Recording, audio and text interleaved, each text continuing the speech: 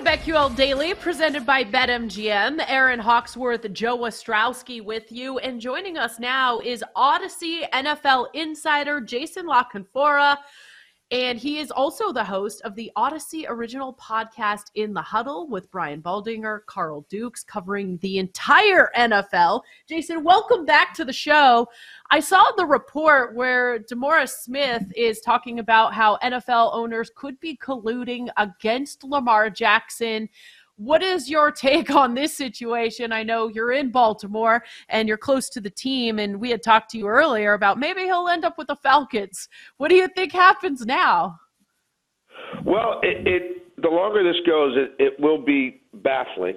If no one wants to entertain the notion of Lamar Jackson, if no one feels like it's worth their time to chat with this young man, to hear from his own mouth, because Lord knows the reporting, and I'm putting air quotes around that, regarding him and his contract situation has been janky at best, going back years. Why no one in an industry as supposedly competitive as this, with the the margins as high as they are, this is a business where owners will routinely spend 4, 5, 6 weeks crisscrossing the country talking to all types of potential head coaching candidates, right? And some of these guys talk to 14, 15 people, knowing they're only going to hire one, and knowing a lot of who they're talking to aren't even qualified for the job, but hey, let's cast a wide net, right? Let's take it all in. And yet these same billionaires now faced with an opportunity at the most important position in their entire organization, in their entire franchise, right? The quarterback. And here's a 26-year-old former unanimous MVP who you might be able to steal for 2 first-round picks, and nobody thinks it's worth their time to get on their plane, spend a couple hours in the air, and talk to him. If no one does that, and I don't want to hear, they don't want to do the Ravens' work for them. How about you do your work? Take the Ravens out of the equation. They spend more time talking to 7th-round running backs, right? Undrafted kids who they met with at the Senior Bowl and then had in for a top 30 visit and went to their pro day. But nobody wants to talk to Lamar Jackson. And that's normal. And that's not unusual. And that's not collusion. I don't know. You tell me. What are you hearing around the league as far as Lamar goes? What is the reason that everybody's not going gaga for this guy? Is it lack of availability? Is it since the MVP season we have not seen him throw for 3,000 yards? We know the rushing attack, obviously a big part of that. Is it the rushing attack, meaning how much longer is this guy going to be inside of his prime? What are some of the warts that you hear around the league, people talking about when it comes to Lamar? I don't really think it's the player. I think it's more the business side of things. I think it is more towards the collusion than the players. I mean, look, Derek Carr's never done anything in this league, right? He had a multiple-team market at the end of his career, still got good money. Yeah. You know what I mean? Garoppolo's still getting $35 million. When's he been healthy? Tell me the last time you backed a 49ers team thinking that Jimmy Garoppolo, you bet a 49ers future thinking he's going to be there come the playoffs. Doesn't happen, right? But he had multiple teams. He had a market. He still gets 35.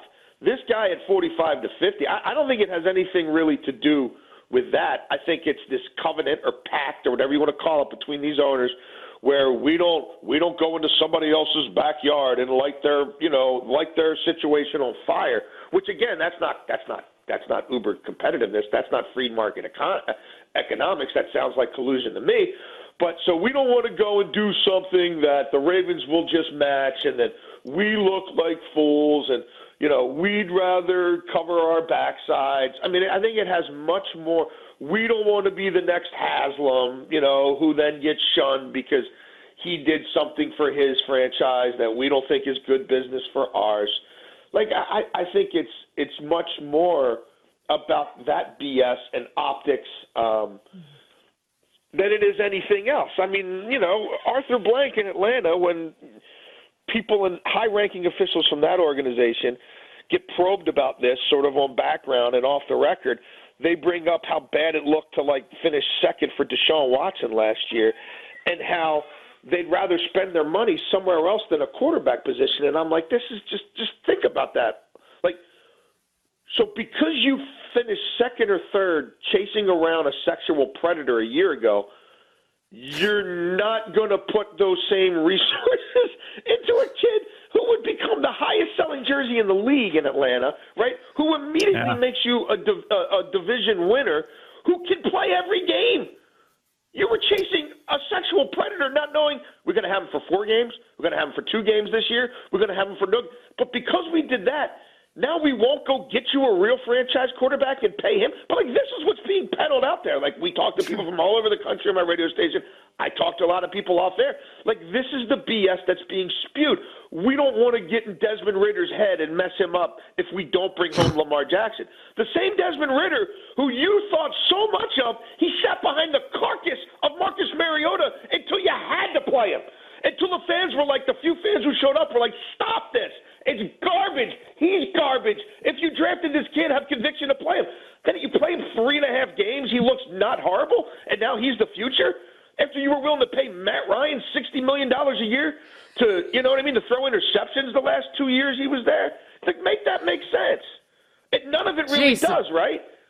This is amazing stuff. I have another follow-up. Do you think the fact that Lamar doesn't have an agent has anything to do with this? Where are you at with that argument?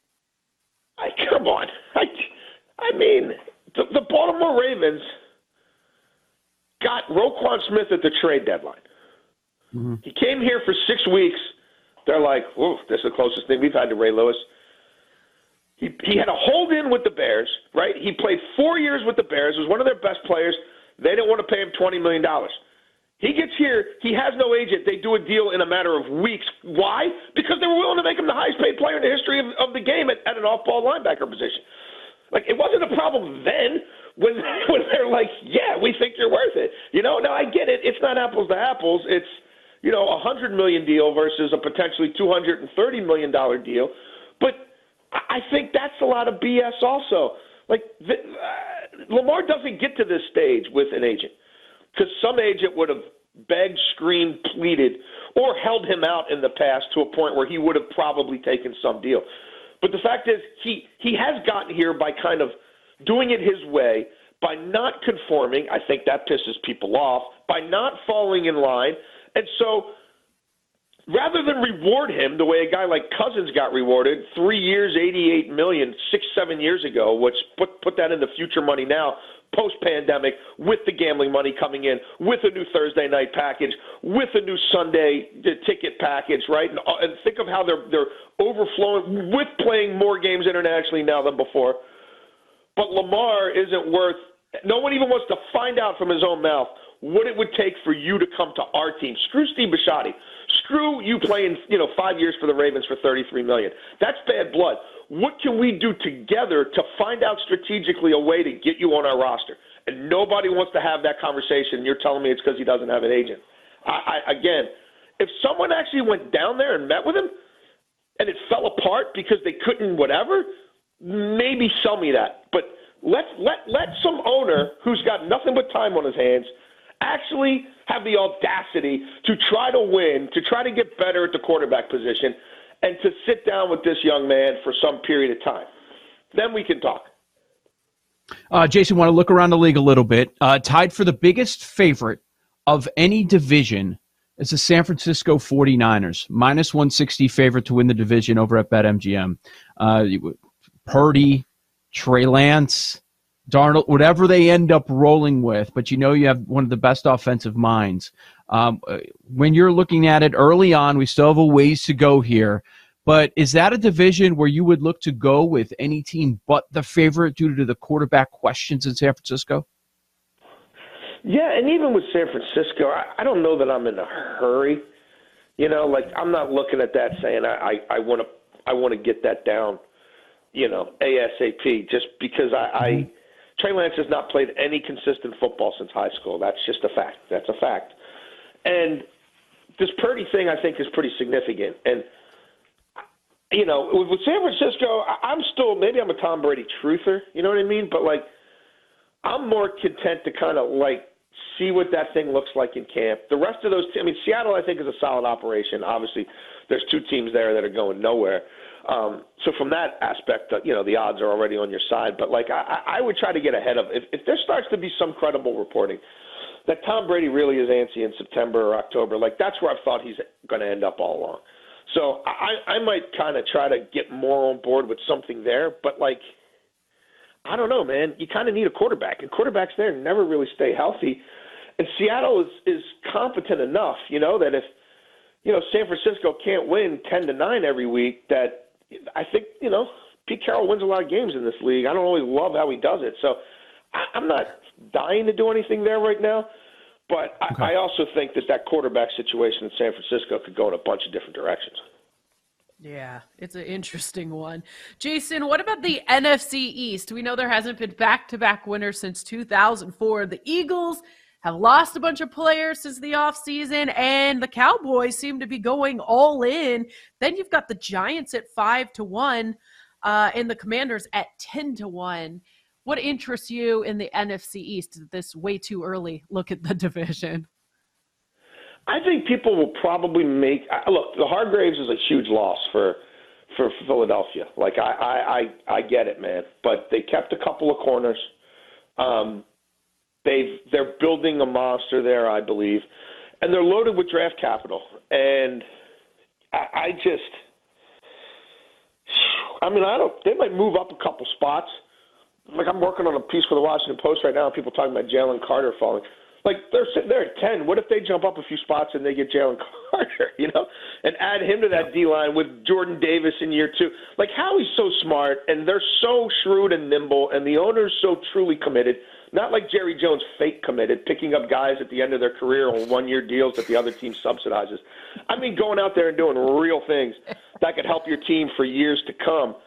I just buy their I buy their organization. I buy their intelligence. I buy their progressiveness more than anybody else. So I'm riding with the Eagles. They've got a ton of draft capital. They're always willing to make trades, even at non-traditional times of the year when teams aren't really taking trades or people are at the beach or people are out to lunch. And the quarterback's only going to get better, and they're still loaded for bear offensively. And think of how many different ways they can win. You know what I mean? And yes, they've lost some pieces, but really early in the offseason. They do great work around the waiver wire a lot of times as well. I still think they're far and away the team to beat. And I wouldn't be surprised if Dallas finishes 4th. I would not be surprised if the Commanders, especially if and when Dan Snyder's out of that building and somebody else is in. This is the first offseason that Dan Snyder hasn't meddled. In 20 years. He's got bigger fish to fry. He's not asking any questions. He's not vetoing any deals. The football people are able to do football things unencumbered from that buffoon. So I think that bodes well for them. People are looking at the Lions right now, and it feels like it's a little more love every day. And I didn't think it could reach another level after the love we saw for the Lions, a team that did not make the playoffs last year. But here we go. Dan Campbell's the favorite once again for Coach of the Year. The Lions plus 135 BetMGM to win the NFC North. We can have the conversation like Rodgers has already left the division because Green Bay is the long shot. Do you think that the Lions should be favored as much as they are in the North? I mean, I don't know maybe about as much as they are, but I think they should be favored. And that's another team with some serious draft capital. I do think that's now become a place that people like playing. I love their offensive coordinator. They've got a lot of emerging talent, first, second, third year guys who the arrow's pointed up on.